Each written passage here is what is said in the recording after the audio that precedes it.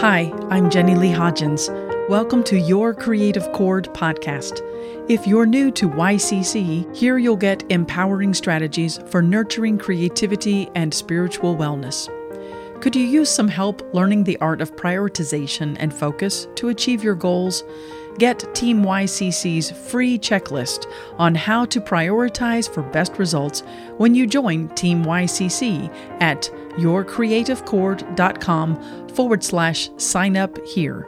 That's yourcreativechord, CHORD, yourcreativechord.com/sign up -here. Today's episode features composer Tracy Callahan. Tracy Callahan and I met each other as co-admins of a Facebook group called Women's Composers Collective. As I have a love for composing and listening to musical theater songs and studied voice and piano in my college days, I was excited to find that Tracy is also a composer and actress-singer of musical theater works. Learning about her musical journey, I found we have more in common. I spent many years performing as a vocalist-pianist from Kentucky to Florida to Japan, while Tracy spent her college days performing as a busker on the streets of Portland, in local bars and coffee shops, and as a member of the Maine Songwriters Association. But in addition to Tracy's original musical called Better Than Fine, currently in rehearsal, her musical background has forayed beyond musical theater into creating video game scores and sound design. She began writing as a child in Dexter, Maine, where fellow students in the treble choir and jazz combo performed her original music. She studied opera and classical voice at the University of Maine while continuing to compose. While composing her original musical, she was asked to write music for a video game. Since she's an avid gamer and enjoys working with, quote, the stories, emotions, and wild unpredictability that infuses the video game world, end quote, Tracy has since been composing video game music and branched out into sound design and creating effects. She now balances composing her original game music, sound design, effects, and musical theater works while performing as an actress-singer in local and regional theater productions. She approaches music composing through pairing stories and music, whether it be folk songs, musical theater, or video game audio. Through our chat, I found we have a lot more in common, so let's dive in to explore all that and more. What do you think your strengths are as a creator? Of the questions that I was thinking about before today, probably the hardest one to answer, because you're inside of your own creating, so you don't necessarily know. Right. It kind of boils down to emotional honesty.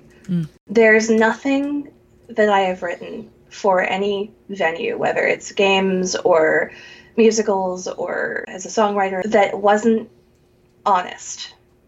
Whether it's just a mood setting or lyrics or anything. Sometimes it's honesty covered in a whole bunch of glitter so that you might not necessarily know what's actually there, but it's there. Right. The whole point of doing this in any way that is outside of my own room is to communicate emotion and also to foster the communication of emotion. Like helping people feel visibly or audibly and communicate that to each other. Mm-hmm. Yes, I really like that, and that resonates with me because I feel that for me, the real purpose of being an artist is exactly that, is expressing emotion or your thoughts and helping others to do so, because some people can't. Unless they're seeing your show or listening to your music or watching dance or seeing a piece of art, a lot of people don't know how to tap that, and fortunately, artists are in that zone. We're deeply, connected to that thing. In most aspects of my life, I will go, I really need to cry, and I've needed to cry for 6 months, and I haven't been able to do it. I'm going to go read Little Women. That'll do it. So you know the tool to use. And I like what you said. The whole point of getting this, meaning creativity, out there is to foster the communication of emotion. That's going to be my new bumper sticker. Give an example of how you created one of your musical pieces. Pick a song from your musical and take us through a little minute or 2 minute snapshot scenario of how you approached that lyric, storyline, musical idea to create that song? Robot Wolves was written on my bicycle. It is one of the rare ones where most of the lyrics actually also got written on the bicycle. I'm on the way home from work. The sun is bright in the sky, and I know I want to write a song about Cora and how her boyfriend has not called her back. Huh. And there's always some kind of a seed, some kind of phrase or a musical catch or something that I'm like, okay, that can be a song. So this one was, he hasn't called yet, whatever. Okay. And it's the opening line to the song, but it also has a very distinct rhythm. So he hasn't called yet, whatever. And you say it kind of in a very specific rhythmical way. So I'm on the bicycle going, he hasn't called yet, whatever. He hasn't called yet, whatever, whatever, whatever. Over and over again until I get happy with it. So by the time I got home, I think I had the first verse. Threw that into notation software. The next day on the way home was like, okay, verse 2, let's go. Of course, I think 4 or 5 days of riding home from work this song. So that all goes into the notation software. When I come back to it later, the melody is still very strong in my head, and I have a recording of it. And I go, okay, I know the instruments that the show has. Let's put a beat behind this. Let's give it some rhythm. Let's give it some drums. Let's decide on the chords and the bass line. So it's one instrumental part at a time, fills in the gaps song. And then song, done. Basically, you come up with your main melodic idea, you solidify the lyrics, you go and notate it so you don't forget it, and then you go back in and flesh it out and add the instrumentation. Well, first the chords and then all of that. And then the instruments, yeah. I find a lot of instrumental music in white noise. If I'm listening to a fan or a washing machine, the hum of my computer, sometimes I'll start to hear like the overtones or something, and something in that noise kind of gets in me. A few weeks ago, I was doing the 21 Days of Video Game Music Challenge. A minimum of 2 to 4 measures of music every day for 21 days. I take them as 21 song sketches. I woke up one morning and the washing machine was going, and somebody had sneakers in the washing machine, and I was listening to like this very repetitive thumping that sort of... The rhythm. As I'm waking up, the rhythm is very... kind of catchy. It was like ba-da-dum, ba-da-dum, ba-da-dum, ba-da-dum. It's like, oh, okay, well, that's going to be the string ostinato underneath whatever sketch I do today. You took that 21-day video games challenge, which was really to write 2 to 4 measures a day, but you created them as song sketches. Were they 2 to 4 measures of an idea to make a song, or did you try to create a whole song sketch, as in verse, chorus, verse, every single day? As you know, I work in a school for my day job. Yeah. And school's not in session right now, so I had a lot of time. So my minimum was about 16 measures of music, usually just enough to do a verse or, a really strong call and response kind of melodic idea. There were a couple of days where I was just very, very busy, and I was able to sketch out like a melody and a bass line for that much and was like, I'm done, here you go. That's amazing, though. Every single day you did that. That's really great. Yeah. It's a really good practice. I wish that it was something that I was able to keep up when I wasn't on vacation, because you don't know the sheer number of ideas that you have that aren't quite good enough to catch your attention. Right. What could be if you actually did something with them. So I now have 21 ideas that I can be like, oh, okay, let's that one's kind of awful. Let me put that in a drawer. And next year, I'll hear it again, and I'll hear something that will make it better. You were just describing how white noise of everyday sounds like washing machines and computer noise, the overtones, sometimes the rhythm of things sparked the ideas. But was that purely for instrumental music, or it just sparked an idea that you used in songs as well? The instrumental music versus vocal music is a very different process. Vocal music is almost always inspired by the rhythm of words. Okay. And instrumental music is usually from some weird something. Yeah. It's like Beethoven walking out in nature and coming up with a pastoral symphony just by listening to the sound.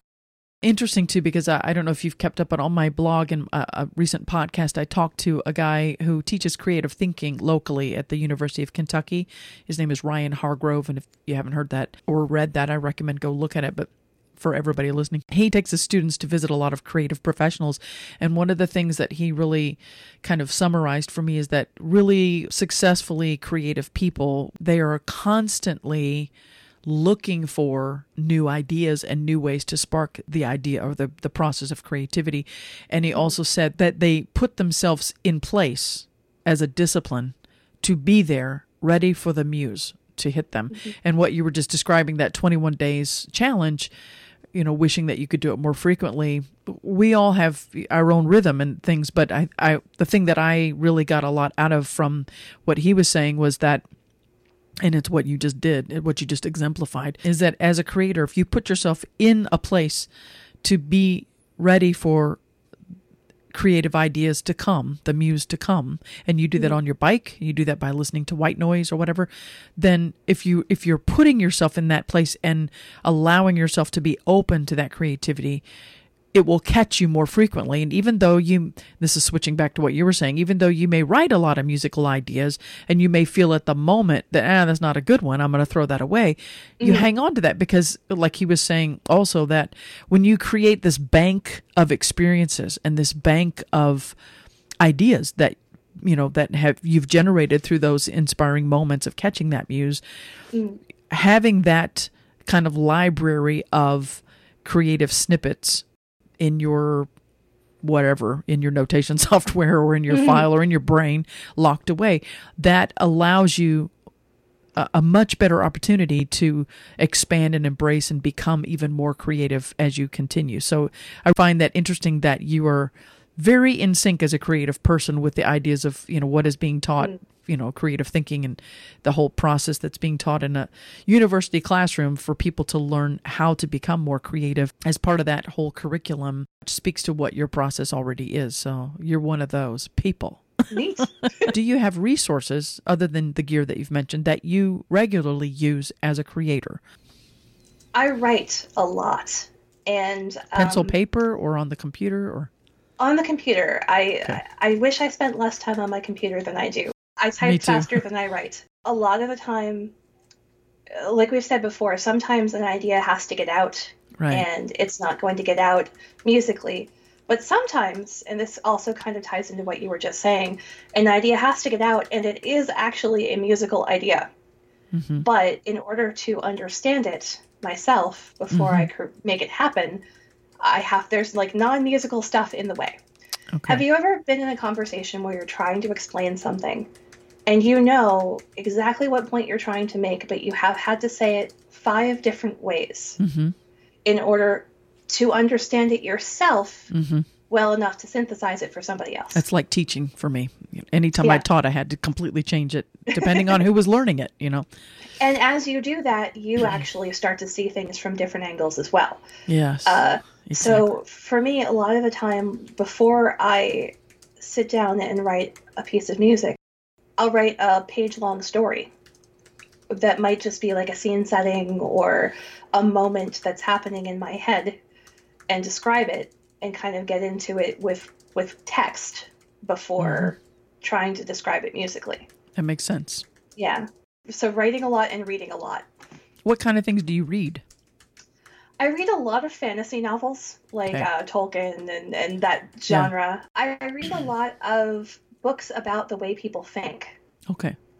Not necessarily like psychology textbooks, because I think that would go right over my head, but a lot of personal development and a lot of stories that are kind of also, they fit in that same genre. I read a lot of books about runners, of training philosophies and things like that. Right. Weirdly enough, I find that it correlates very well to creating. I agree with that. I read a lot of personal development myself, and I write a lot of that. And I read and listen to I read a lot of your personal development. Shout out to me, yourcreativecord.com. But also, I'm listening to a lot of podcasts from, on success mindset and entrepreneurial spirit, because I find a lot of entrepreneurs think very much like creative people and vice versa.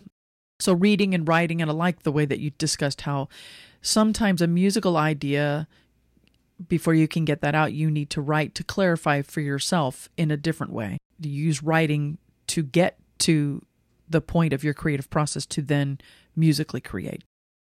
We talked earlier about how being a woman has influenced your process with your composer process in regard to the musical theater world, and how you really wanted to have more opportunity for women to be cast. And that's why you've written this musical for two women specifically that delves into their polar opposite journeys.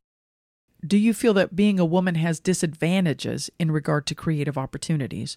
I do, but I don't. I have never personally had a roadblock where I thought that somebody was either not hiring me or not taking me seriously or not giving me credit based on being a woman. That's wonderful. However, I know it happens because I, spoken with enough other women who are in this field who have had it happen. And B, there are personality traits that I have that are pretty woman specific that I know do get in my way. Like what? Can you give an example? I had a great conversation with one of the developers I work with about applying for jobs. And this is actually, I think, the first real thing I put in the Women Composers Collective group was this article about how sometimes men get jobs that they're not qualified for because they're willing to say, yep, I can learn that. Yeah, okay. Whereas women tend to make sure that they already know the I read that article. Yeah. Very good article, yeah. And it is very, very me. Meaning what? Let me just clarify. If I remember, the article really struck me that if it's the same one I'm thinking of, it was a woman CEO talking about how she had seen many women and men applying for jobs and not applying for jobs. And the men would apply when they were maybe 40 or 50% really capable of that job with complete confidence that they could handle it. Mm-hmm. And then they'd get the job and realize, holy moly, I don't know how to do that. But then they would work their way to figuring it out and get there.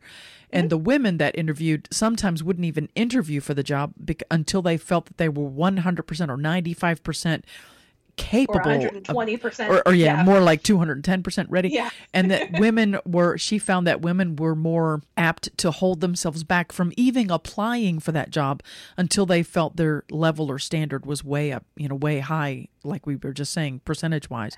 Is that the article you're referring to? Yes. And I can really relate to that myself. I really sense that. I do that myself. But how do you feel that? How are you relating yourself to that? When I think about working in game audio and music, especially, it more applies to that for me than to the musical theater side of things, because musical theater is something I've been immersed in for a long time. But the game audio stuff is newer, it's a lot more technical, there's a lot more things to know. I would love to work full-time as a composer or a sound designer. It's a dream I didn't know I had until I started doing it. Interesting. And then went, oh my God, this is exactly what I need to be doing. We talked about all of the software and all the coding. And when I see a job, I immediately look at the requirements and I start counting off how many of them I don't have. Mm. Now, Wise, the middleware I talked about earlier, is a really good example. I'm currently doing their class to understand the software. It's a requirement on a lot of jobs. If I actually sat down and just did the class, I could probably do it in about 2 days. Mm-hmm. However, I keep going, I don't know enough yet. I'm not ready yet. Well, maybe I have to learn this first. And what about getting better at this thing over here? And you put so many barriers in front of yourself, whereas when I'm in the middle of working on a game, for example, and they say to me, hey, we really need sound effects, and I've never made sound effects before, for some reason, in the heat of the moment, which is like those guys who get those jobs and go, oh, no, I can't do that, but I'll have to figure it out. Right. I'm figuring it out. I'm like, well, we need a creaky door. I have a creaky door. Let me record the creaky door.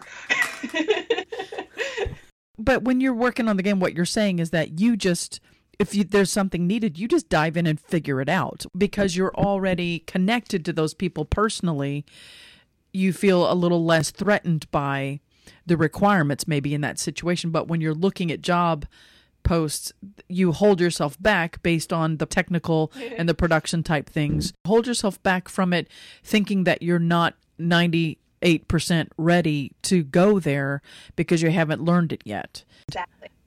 It doesn't take long to learn. Exactly. And yet when you're digging yourself into it and you're learning it, you know it would take a couple of days if you had the time to just sit there and knock that one course out. And you know that through working with the game developers, when they need something, you know, okay, if that's necessary, I'm going to find a way to do it. And you find a way to do it.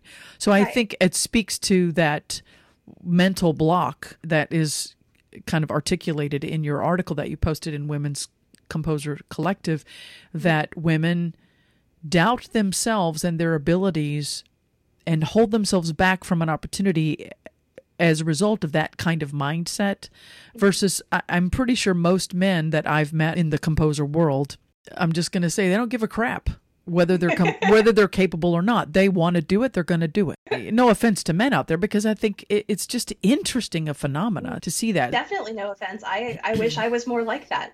Exactly. And it's when I read that article, I had the same kind of reaction. The person who sent it to me was trying to convince me to apply for jobs. Wonderful. Wow. It's like, you're really good at this. You should apply for these. And I'm like, but I don't know all of these things. And he went, hold up. You're a woman. Hold on. And he sent me the article. I exactly experienced this with, I'm building this online business called Your Creative Chord, and I'm a blogger and podcast host, and that's a big chunk of it, that I do a lot of content and delving into this creativity and spiritual wellness stuff. But I'm also writing books and I'm creating courses to do that. And I had no idea. This is brand new to me. I left a music teaching position to come up here to be a caregiver for my mother and to start doing what I want to do, write and compose. I consider myself a creator, so this is a great opportunity. But I never knew how much was involved with the software that you have to learn just to do all of that stuff. And I really, really relate to this whole idea of everything has to be perfect before I put it out there. And I'm learning to tell myself, just put it out there. And I think a lot of women are like that. We are so self-critical that we don't even see how amazing and capable we are already. So my new motto is, done is better than perfect. Just get it out there and don't let that hold you back. So going back to the question, do you feel that being a woman has disadvantages in regard to creative opportunities?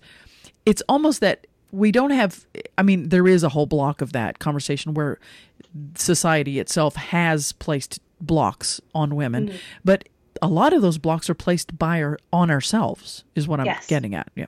Would you agree with that in terms of where you're coming from? Absolutely. Yes. So I know that sexism happens. I know that sometimes women have a hard time getting involved in conversations and being heard.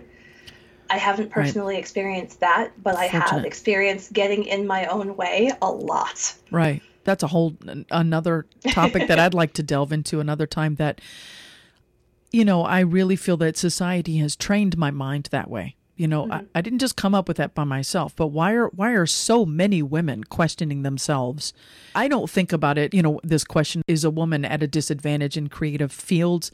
I've had some things like that, but the point is that whether we're aware of it or not, we're already thinking at a disadvantage. And that, to me, is the issue to address. To let's wipe that out. It's not about women versus men. It's about women getting out of their own way. Are there things that you can do, or experiences, or people, or a spiritual thing? Or are there other things that influence your creativity positively that you try to regularly incorporate? I'm going to give you an answer that sounds like it's not going to be positive, but it is. My 20s were hell. I was in a very bad place. I was self-admitted several times for depression, hospitalization, suicide kind of stuff. Wow. I'm very open about that.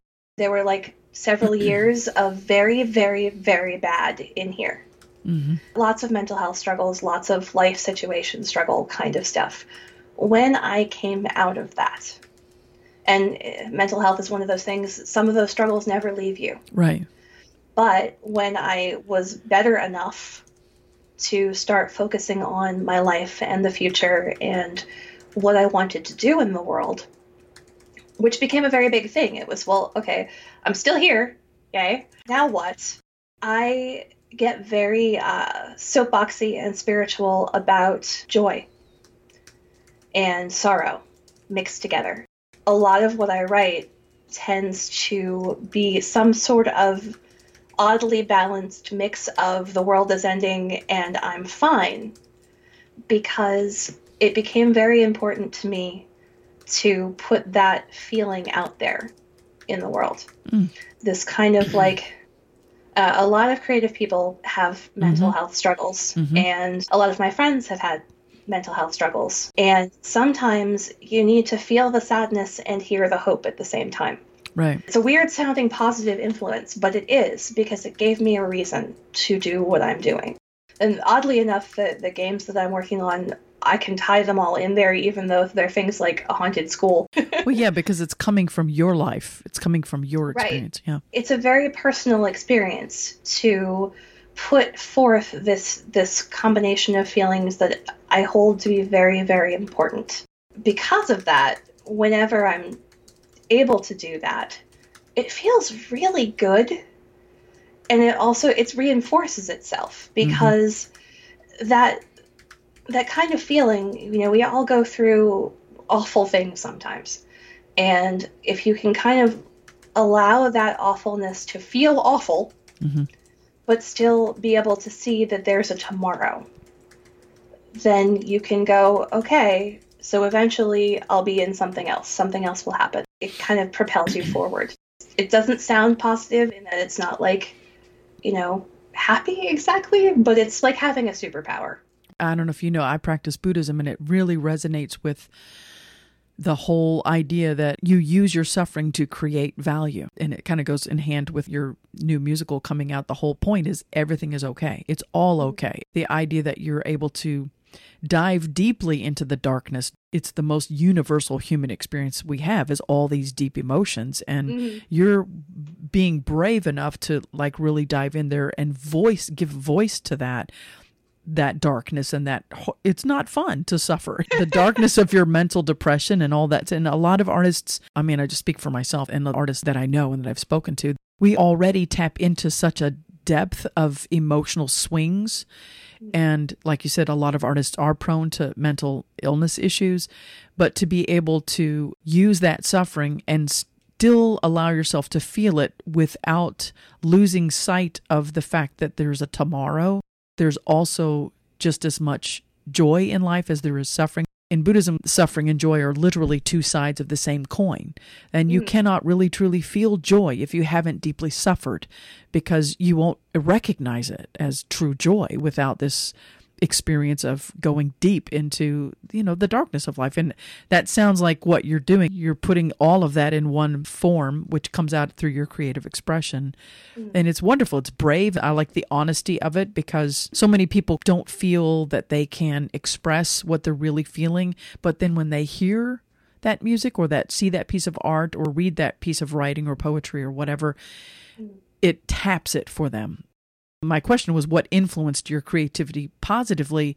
And suffering does influence your creativity positively. You have turned it into something positive. You've turned it into creativity. You're not just taking your suffering and creating. You're actually creating art that expresses that suffering and the joy and hope at the same time. That's a typical output for you? Yeah, that's pretty much always the underlying goal, is to have them both present at the same time, because I had heard that before about the two sides of the same coin, and I find it to be very true. And if you're holding a coin, you might only see one face, but you're touching the other one. Good point. What hinders your creative flow? Time. I have several jobs. I work a lot. I often only have an hour or two a day to myself. Sometimes I turn into a squirrel. I really want to sit down and write a piece of music. And I happen to have 3 hours to sit down and write some music and see what happens.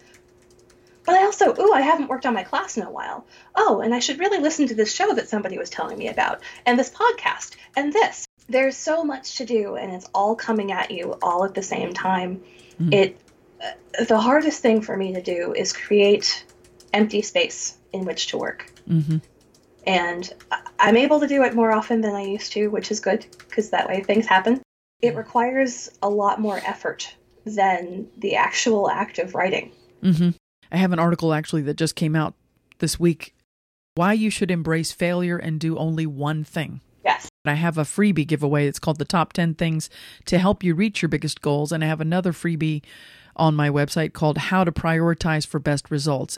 My wavelength and the way that I work is very similar to what you're saying, in the sense that I am going in 14 million different directions all the time. My mind is, and my creative output is, as yours is. And so I'm really understanding the importance of training my mind to focus on one thing. And even though there's always going to be those million things that are pulling us in all those different directions, I'm learning the art of choosing. I choose to be here. I choose to be here right now. I choose to look at this one thing and nothing else. And I'm finding that when I'm doing that, that helps my creative flow. Go back and read my blogs, girl. I have been. You're a true fan. I love that. But I think it's, even though I've written it and I've got several things on that topic, I have to practice it so much because my mind is much like yours and my creative outbursts are much like yours. And like you, I have a million things on my plate all at once. And everybody does. I can really relate to the squirrel, and I bet a lot of creative people can relate to the idea that you said of how hard it is to create the empty space to work. And I used to be kind of, I have to get the clutter out of the way before I can do something. Mm-hmm. And now I'm understanding you don't have to work on the clutter, just don't look at it and focus on this one thing. The funny thing is that we kind of came to the same place, but from opposite ways, in that I actually, one of the things I do to create the space is I give myself 10 minutes. Okay, yeah. I literally just clean for 10 minutes. I can't work in it if it's a certain level of clutter. To make space for it, yeah. And it's almost a ritual. It's, right. I'm going to clean, I'm going to do these specific 5 things to ready the space. That makes total sense to me, yeah. And then I'll sit in it and do my thing.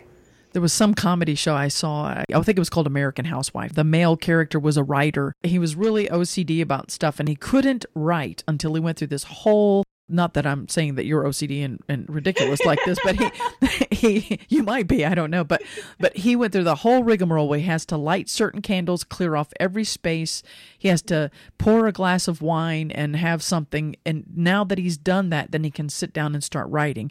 And the little scene is about how different family members kept interrupting him, so he'd have to start all over again. And by the time he was done, he was drunk because his part of his ritual is drinking a glass of wine. It does make sense, that clutter really impairs their creativity. My mother's the opposite of me. I'm very much OCD neat freak. And like you, I like to have things in its place and out of the way. But my mom, she's got piles of things all over the place that she's constantly going through. And it would drive me absolutely insane. But she thrives with that. She's a painter, an artist, very visual decorator, an amazing cook. And she's always coming up with stuff. And I couldn't think straight with all of that stuff. So I can relate to the creative process begins with no clutter. I enjoyed that, though, getting into seeing how you approach creativity, and it may inspire some people too. I'd like to ask you to please share anything else about yourself, your profession, or anything related that you feel is relevant to others interested in composing, and also maybe go ahead and tie in what your goals are for your musical future. I'm older. Not old, but I'm older. I'm 40. I started working in video games when I was 38 in an industry where that's pretty old to be a newbie. And came at being a composer in a very roundabout way a couple decades after I was in college, and didn't study composition in college except as like a single course kind of thing. And that's okay. Lucille Ball created material for herself. Jane Lynch created material for herself when they were older. They're approaching 40. Mm-hmm. Lin-Manuel Miranda wrote In the Heights because there weren't enough opportunities for him as a Latino actor and singer on Broadway. Mm-hmm. Those opportunities are there. If you're 20 and you're in school, if you're 20 and didn't go to school, if you're 50, if you're 68, if you have a working mind and a lot of will and a lot of patience, just do it. Just start somewhere and start doing it. And it's kind of, you said we belong to some of the same Facebook groups, and that subject comes up a lot too.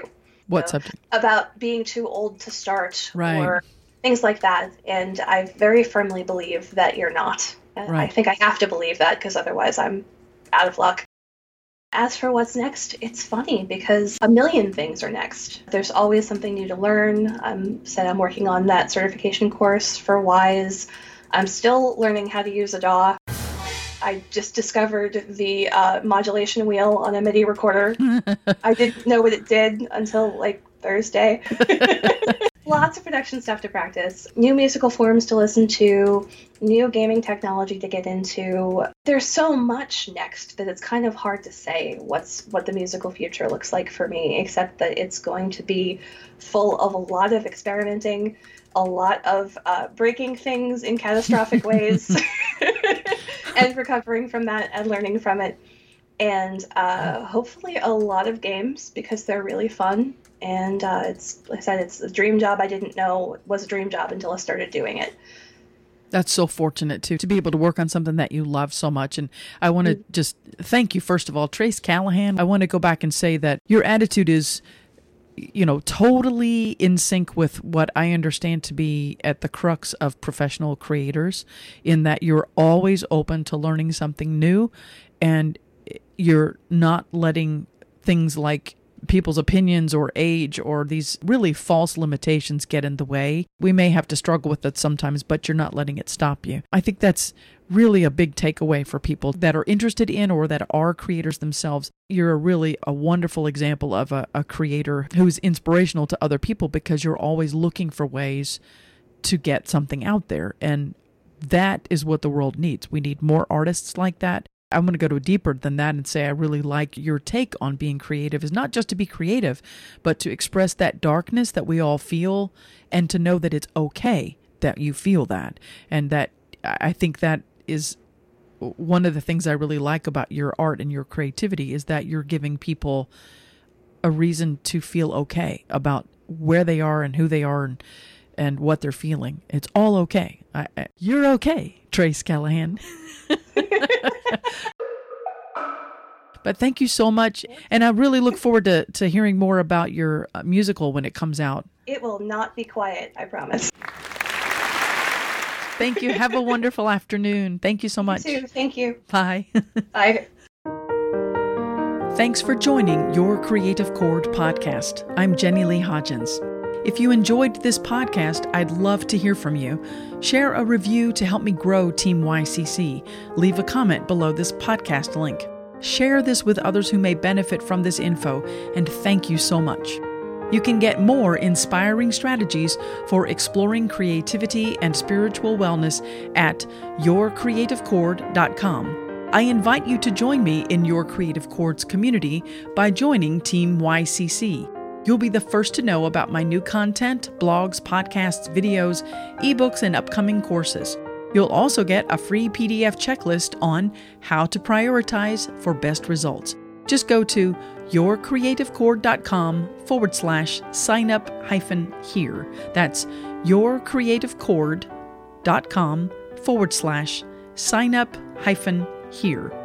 See you next time on Your Creative Chord.